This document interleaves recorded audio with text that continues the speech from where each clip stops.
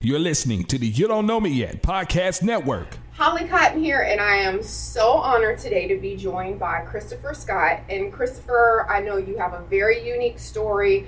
I am very excited to hear about what you're doing from that story. Like I told you before, I try to do a lot of stuff with telling the story of life after being a survivor in your own way. So it's nice to meet you officially. And so start off by just telling us how you got, unfortunately, on this whole path in life. Well, basically in 1987, a friend of mine, Claude Simmons, I met Claude through my girlfriend. Her name is Brandy, and they lived in the same neighborhood. So all of her family and Claude's family, all of them went to school together. So that's how I ended up meeting Claude. And I worked at the local grocery store in the neighborhood called Tom Thumb. And Claude used to come in and talk to me about his drug addiction. He had a drug problem. And me growing up, in a family with, 8 other siblings. And my older brothers pretty much all used drugs.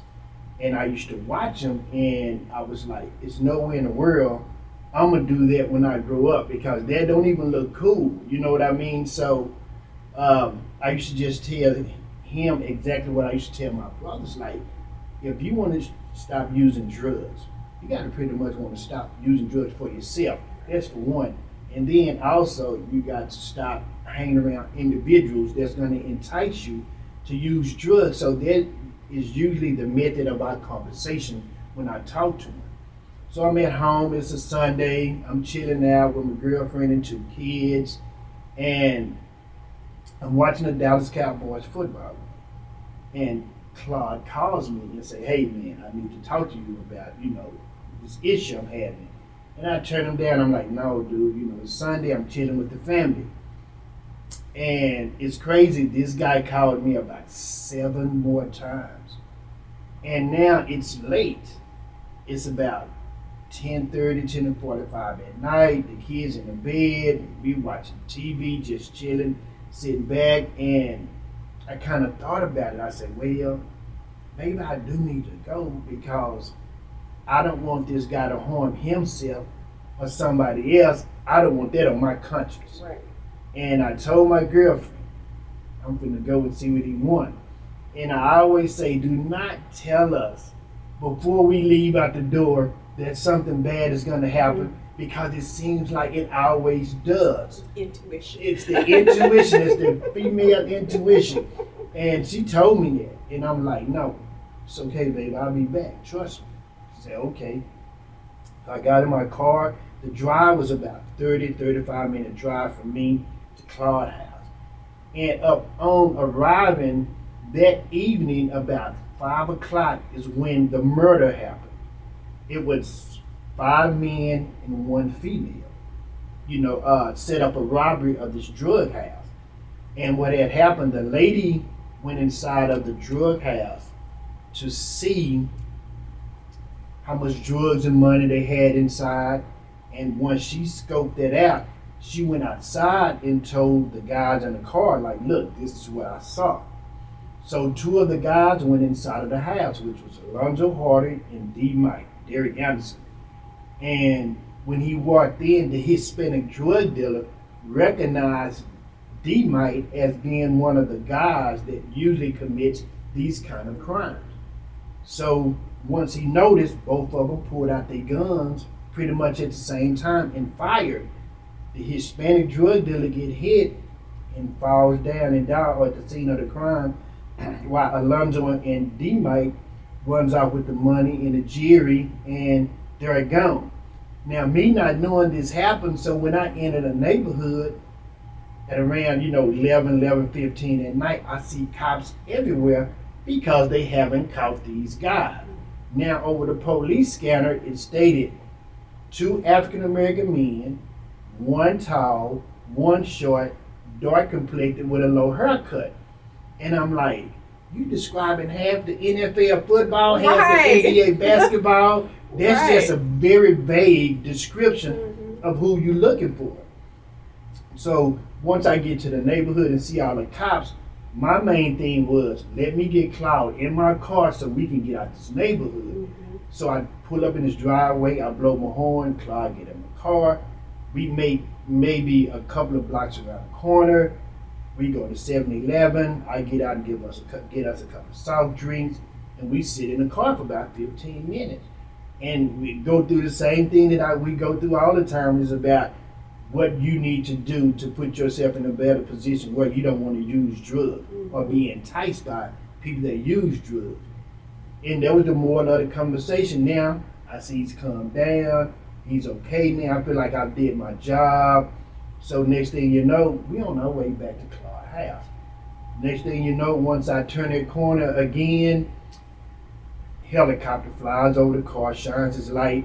But I'm not really worrying about it because of the fact that we know we haven't did anything. I was just about to say, because you didn't do anything. So for you like, what y'all doing? Yeah, so I kind of like... Y'all found him yet? Right. So I'm like, man, what's going on here? Right. But I know something major has happened because this is a pretty, middle-class neighborhood. You don't see all of these cops in this neighborhood like that.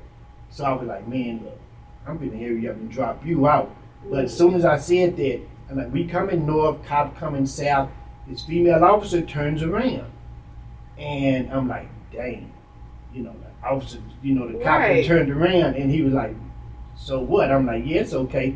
So what I did, I said, look, I'm going to park my car in your yard. I'm going to get out. I'm going to sit down until everything clears up. Then I'll go home. He was like, yeah, fine. I go inside of his home. I take off my jacket. I start watching TV. And as soon as I sit down and start watching TV, maybe a minute later, the cops call the phone. So I'm sitting next to the phone. He tells me to pick it up. And I pick up the phone and say, hey, the two men that just went in the house, we need y'all to come out. So I'm like, hey, the cops want us to come out. He said, man, hang the phone up. I hung it up. It's his house. 45 seconds later, they call back. We need y'all to come outside. And I'm like, for what? We need to talk to y'all. I hang the phone up again.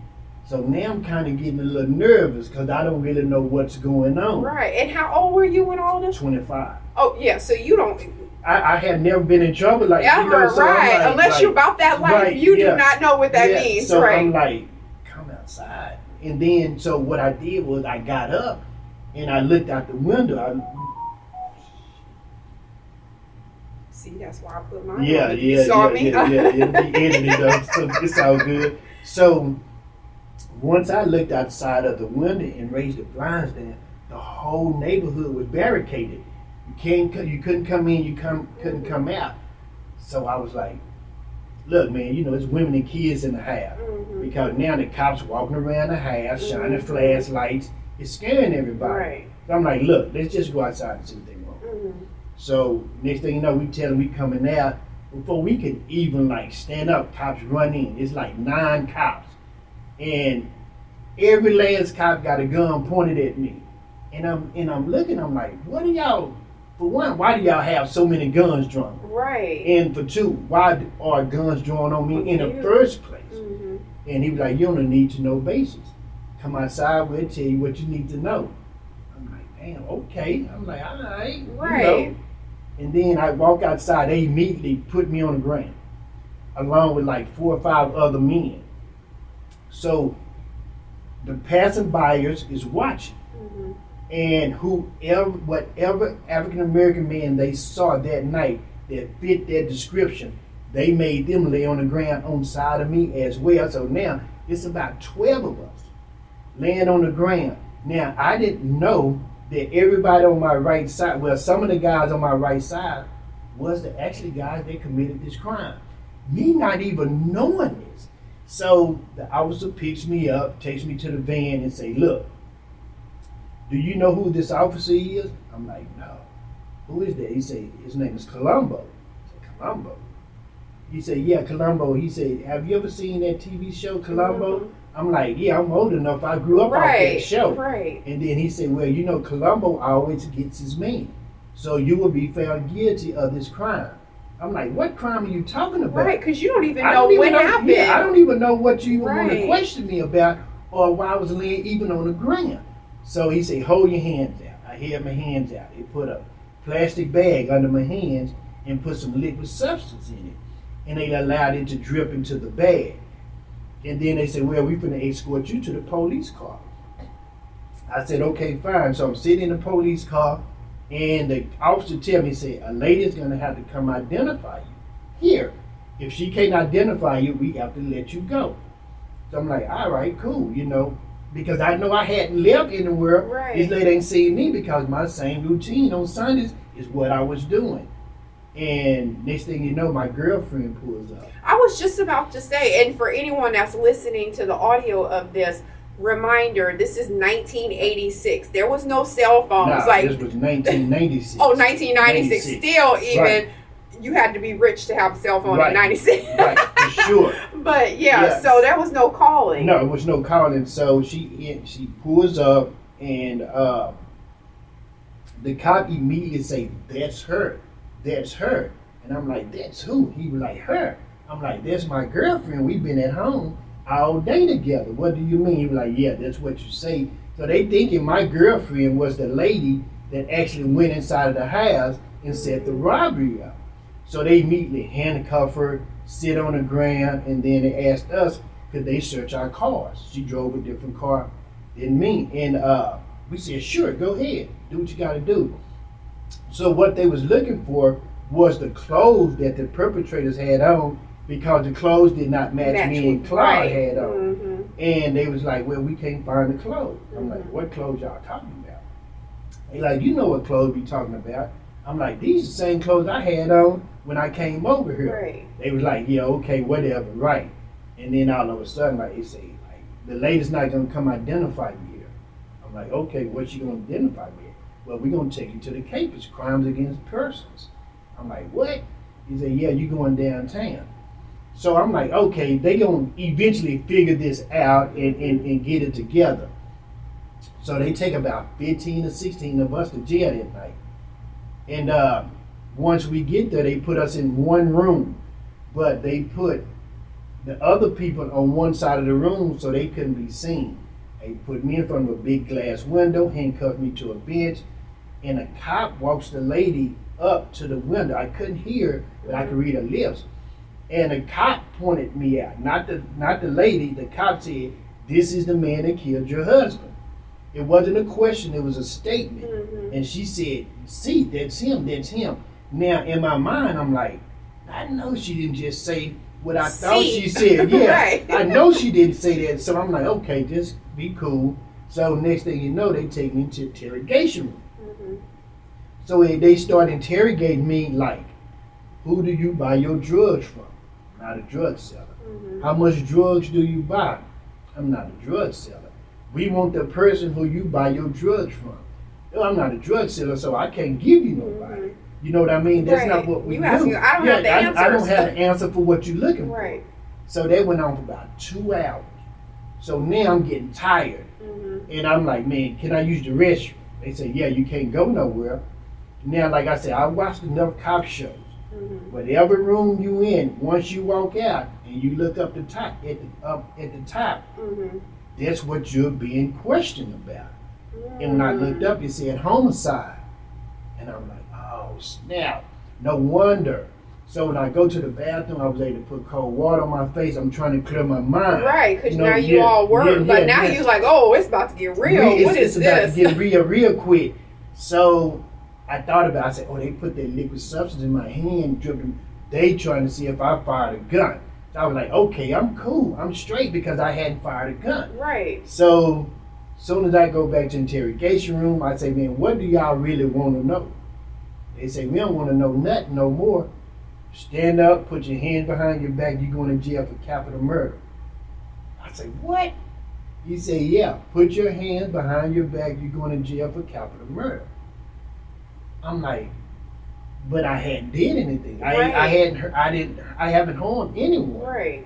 He said, yeah, but that lady said you did. What lady? The lady that just saw you. Mm-hmm. I was like, man, that lady didn't pick me out. The police officer picked me out. Right. And he was like, we don't want to hear it. Come on. As soon as we leave the interrogation room, an officer stops me. He said, I want to talk to Mr. Scott alone. The officer pulls me to the side and say, I do not believe you committed this crime. And he said, I'm going to tell you why. He said, 5 minutes prior to that lady seeing you, we put you in the lineup, she couldn't even pick you out. And when I asked her why, she said she was scared. And I was like, scared of who? She said, scared of him. He was like, Mr. Scott? She was like, yeah.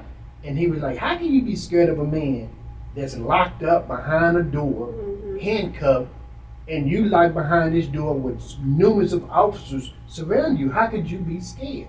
I'm scared of him. He said, that's one reason. He said, for two, he said, look, Mr. Scott. He said, man, you well dressed, you well groomed, you well spoken, you driving a nice car, and we found uncashed paycheck stubs in your back pocket. He said, this is not the type of crime that fits somebody of your caliber. Right. His exact words was, this is the type of crime that fits a dope fiend. Right. And I'm like, yeah, but they telling me I'm going to, he said, yeah, you're going to jail for capital murder. He said, but this is what I can tell you to do. Subpoena me to court, and I would tell the courts that it's not one shred of evidence linking you to this crime but her word, and that's it. So now, I don't trust you because I'm already going to jail for a crime I didn't commit. So now I go to jail, get arraigned, give me $1 million bond. The officer comes $1 get million yeah, bond? $1 million bond. $1 million bond. The officer come gets me and say, hey, your girlfriend want to talk to you, and I'm gonna allow you to talk to her. And she said, hey, they saying you killed somebody. And I'm like, really?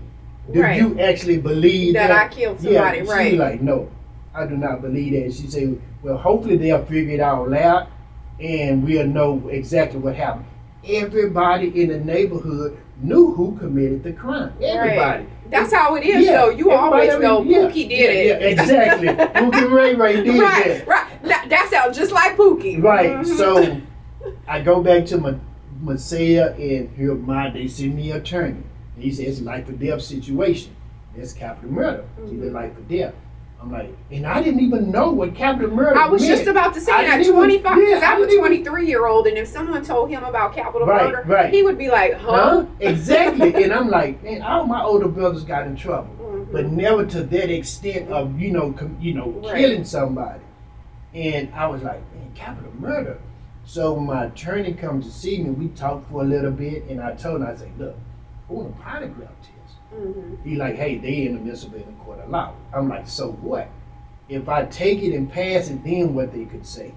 They'll have some kind of, inclination that this man probably did not, commit this crime if he passed this polygraph test on the barometer of we feel like he's really telling the truth because, that's how the lie detector reads it. Right. And in the 90s, that was like before CSI and all these shows came out. So polygraph was like the popular thing to do to prove your innocence. Exactly. So he told me, he said, no, I'm not going to give it to you. And I'm like, why? And he said, because you may fail. I said, how am I going to fail something and I'm telling you I didn't do it? That means I'm innocent. He said, well, I'm going to have to disregard and I'm going to tell the courts, don't give it to you. Right then, I knew my attorney actually felt like I either committed the crime or had something to do with it. So now I'm looking like, it's no way this guy gonna represent me to the fullest. So in my mind, I'm like, whatever judge I get, I'm gonna have to reach out to this judge and be like, hey, this attorney don't even believe me, out the gate. So it's no way he's gonna represent me, to the best of his ability, and especially he's court appointed. He's not a paid an attorney. So now I'm sitting in jail, and woke up the next morning, and I called my girlfriend, and everybody in the neighborhood saying, "Oh, it was Alonzo Hardy and D-Mike." Everybody know who it was. Everybody trying to go to the police station and clear it up, but don't know police want to hear about it. And the guy who actually pulled the trigger, we call him D-Mike, he went home. He went home crying to his girlfriend. Hey, I just killed this Hispanic drug dealer. I'm gonna leave town, but what I need you to do is go to the police station and tell them folks they got the wrong people. They ain't one of them guys ain't did that. So even that. She went down there and told them that, and they told her to leave from down there. If she ever come down there and make a statement like that again, she's going to jail. So now, everything that we have in our favor to try to get us acquitted, the courts don't want to hear it. So now I'm in jail about 6 months. The ballistic report came back because, well, I'm in jail about 2 weeks. Now the forensics that came back, I'm not the killer. I didn't shoot a gun because it came up negative. So what did they do? They say, since you didn't kill him, the guy in the car you was with killed him. They went and picked up Claude Simmons 2 weeks later and said, you are the shooter. Because you know why? They feel like they couldn't get no gunpowder for residue off of him because it was too late. 2 weeks later, right. It's too late. So now, it's nothing they can do about it. So yeah, they go get him, put him in jail. Now both of us in jail for capital murder.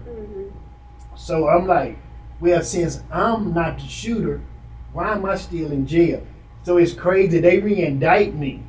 They put the capital murder on it, and then they added aggravated sexual assault. And I'm like, he's like, yeah, you just got re-indicted. I'm like, re-indicted for what? Aggravated sexual assault with the capital murder. I'm like, who was I was supposed to? He said, well, when they was robbing her house, his wife was there. When they was searching her, they started fondling this woman, trying to find money or with drugs or whatever on her body. So now it's aggravated sexual assault. I'm like, man, look, I've seen the lady that claims that I committed this crime. And I wasn't trying to be funny. I said, have you looked at her? Right, nobody's sexually assaulted. I said, no, I said. She ain't the sexual assault type. Exactly. And I'm like, dude, have you seen my girlfriend? Right. She's beautiful. Right. You know what I mean? I'm like, come on, dude. Really? Right. Do I look like the guy that needs to sexually assault a woman? Right. I'm like, man, my mama did not raise me that way. So now he's like, well, we got to go to trial. And this kind of was the worst part for me because now you have to pick people that actually is going to determine your fate of your life now. So now I'm looking like, man, I hope I get a jury that's going to be able to understand the position of me. And we went through 4 different jury panels.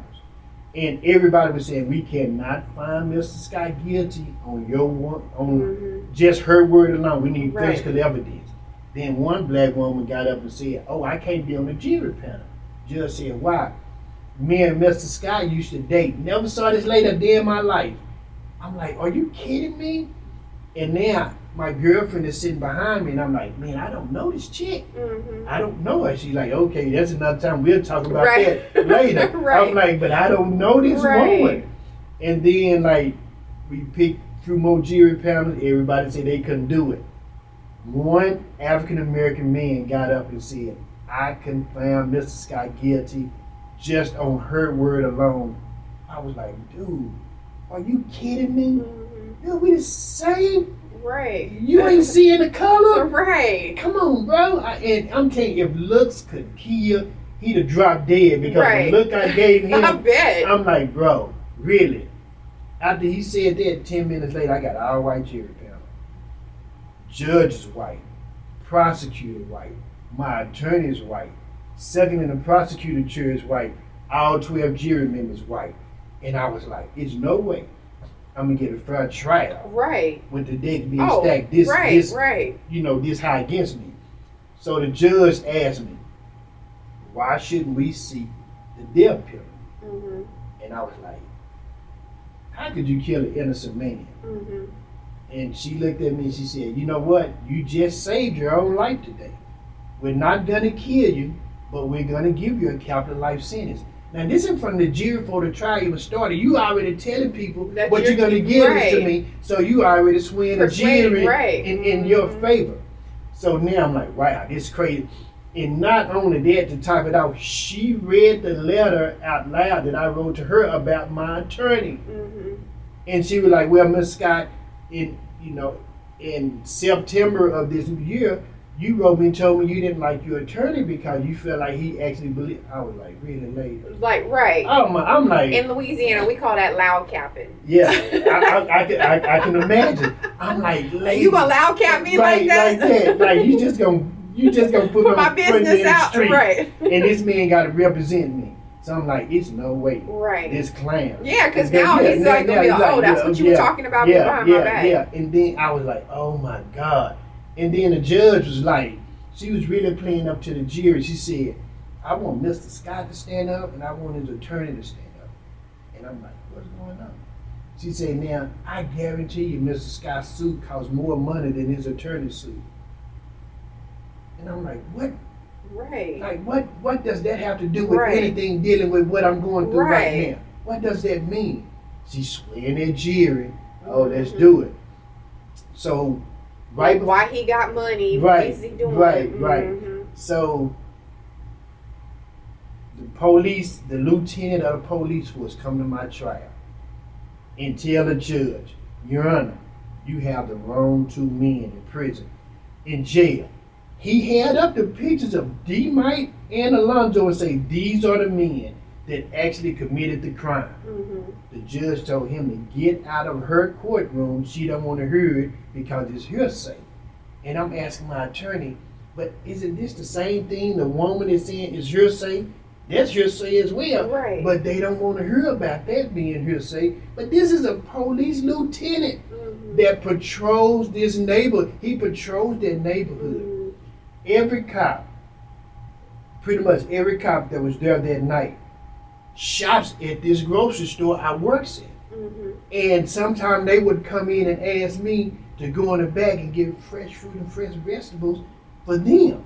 You know, make sure we get some fresh fruit and fresh vegetables for them. I'm like, I got you. Don't worry about it. I'll take care of you. So they know that you're... So they know I'm an honest, hard-working man. And that's why the lieutenant was like, nah, man, these guys did not commit this crime. I'm telling you who did it. And like 4 hours later, I was convicted of capital murder. 4 hours later. Capital murder trial usually lasts a month, I was going to say, 2 months. Yeah, mine lasted. They needed to go deliberate for a while. Yeah, so mine lasted for 4 hours. Deliberation lasted for 30 minutes. Now I'm sentenced to a capital life sentence in prison, you know, for a crime I didn't commit. And it was funny, my judge asked me, Mr. Scott, do you have anything else to say? I was like, yeah, for one, I would like to hug my family. She said, I'm going to give you the opportunity. And I told her, I said, one day I'll be back in this courtroom giving this time back because you just wrongfully convicted the wrong person. And that was it. You know, it was so bad that I couldn't even cry. Like my soul and heart would just snatch. That's what I was going to ask you. I was going to say that I know you've told that story so many times about the logistics of it, but what about how does a person think? Like, what were the thoughts in your head? How were you processing it? Like that was a great way you were saying that. It feels like you just, like, all of a sudden you were dead. Because we see all these things all the time, but you don't know what the person is feeling. You just know A plus B and this is what happens. So what's your thought process when that first night you spent the night, whenever you got convicted? Like, what are some of the things that people don't realize that people are thinking? Man, like, I was, you know, and it's crazy because when you look at it, I was like, a light switch went on, came on. Now it's strictly about survival. Because now I'm laying in the bed thinking, I'm going to go to prison, 25, I'm 140 pounds skinny, I'm a real little guy. So I'm like, man, I'm going to have to go and deal with these guys in prison. And I feel like, you know, I'm from the hood. I know how to fight. I know how to protect myself and defend myself. Right. But putting yourself in that position of not knowing and never being in this kind of position. And then they have the clicks and everything in there. Yeah. So you like, how am I going to be able to defend myself amongst these kind of guys that already been here for some time? And you hear the stories about prison life. And I'd sit in the county for maybe 2 more months, and now I'm being shipped off to prison. And one of the worst things I could encounter, they put all of us, like 100 men, in one big tank. And it was like, you know, how Western guys, you know, run down a cattle and rope them like in things like that. So I'm sitting on the floor and you just hear them slide like 100 handcuffs across the floor. You hear this sound, and that's the sound of them letting you know your time here is pretty much over. Once I put these handcuffs on you, it's a whole different ball game for you. And it just kind of like snapped me back into reality. Because the jail was what, like the bunk bed sort of? No, this was like a big room like this with like 100 men sitting in it, and we waiting to get on the bus to go to prison. Right. But you're going to hear them slide those handcuffs across the floor. And you hearing that, it kind of like just brings you back into reality, like, this is really finna happen. And that's how that when you said it, it reminded me of like when I was watching like Amistad with the slaves. It's in motion like. Oh, okay. With the slaves, when they like they just put everybody's legs in the shackles or something. So that's what we do. Is like 50 men chained together. We walk out. We sit on the bus, and just think about it. You know, you seeing Dallas County, you know, downtown Dallas, probably for the last time ever. Because now I got a capital life sentence. I got to do 40 years day for day before I'm eligible for parole. So now I'm thinking about this 40 years. Now I'm like, I'm aggravated. I'm an aggravated black man. You know what I mean? Right. So, and then at least, and innocent, at least if you had done the crime, you'd be like, you know what? I did that. I did do that. I do the crime, do the time. So I'm with it, you know. And, you know, riding to this prison, I was like, man, what is this going to be like? And I couldn't even cry. I'm so hurt. It's like I'm soulless. Like, a song, you know, it's one song say, you know, I got an ice box where my heart used to be. It's cold now. That heart is ice cold. So the drive was like a 2 hour and maybe 2 hour 15. Yeah, because they make you go all the way out in the country somewhere. Yeah, so it's like two and a half hours from Dallas.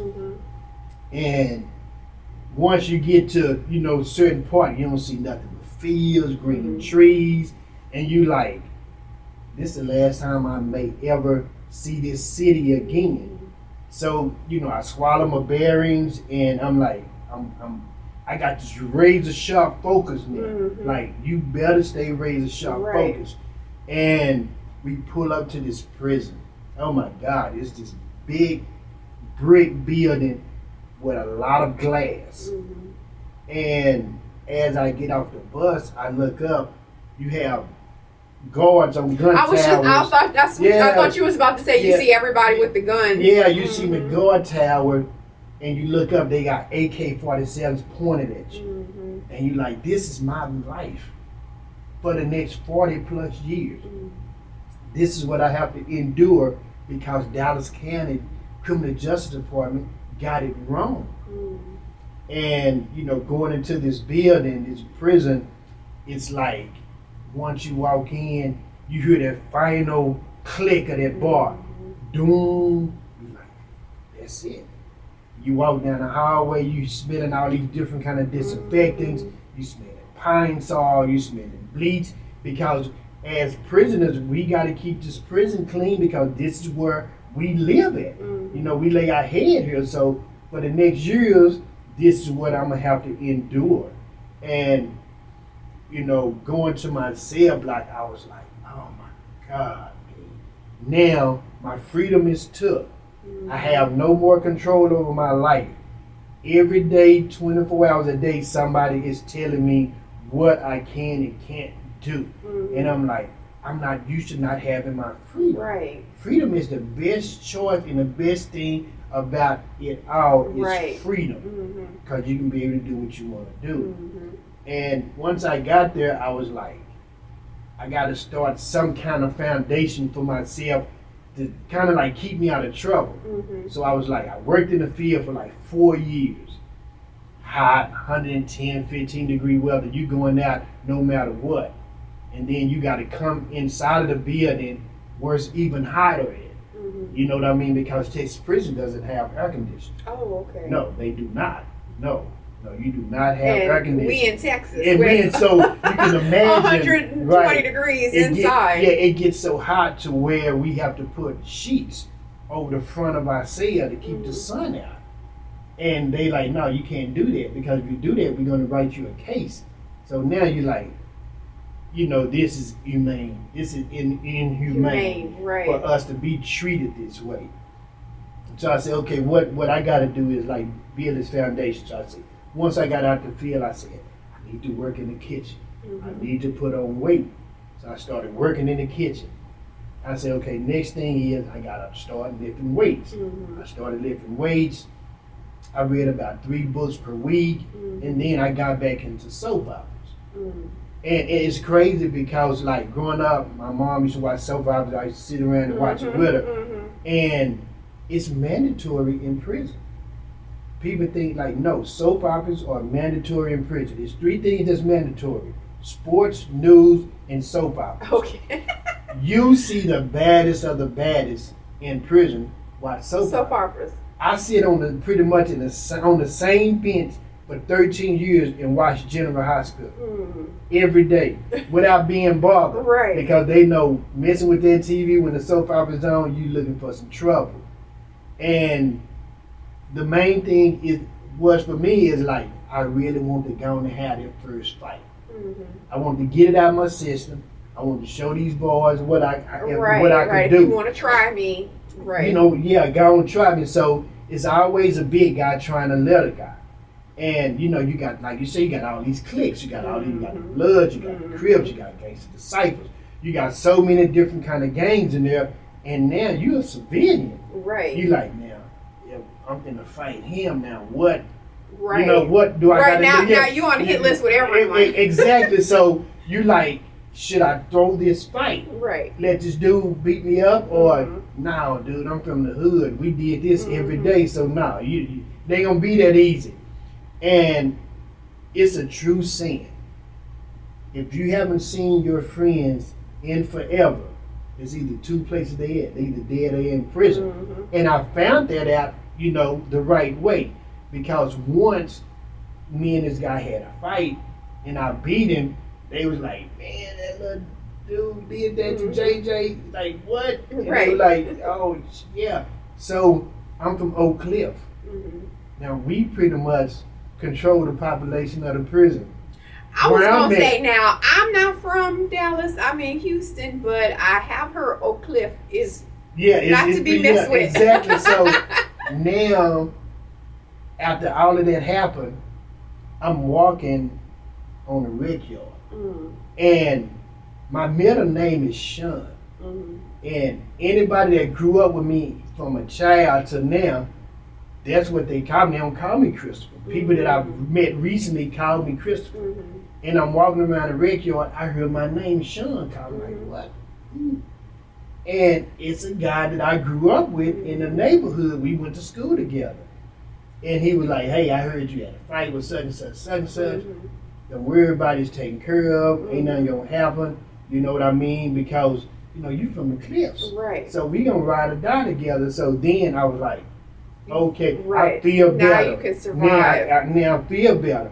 But it's like, I don't want that to be the long reason people respect me. Now, you're going to respect me because of who I am as a man, not about where I come from. But you know what I mean? For anybody that needs it, we ain't hating on it. No, guys do need protection because I have put protection on certain people that come to prison and get taken advantage of, especially younger African American men. You have predators in prison that looks for young guys to try to get up under young guys, and as soon as you give them something, they want something in return. So you like, no, bro, I ain't gonna allow y'all to just do these are black young kids. We are not gonna allow you to make punks out of these guys. It's not gonna happen. Before you do, you're gonna have to run through us,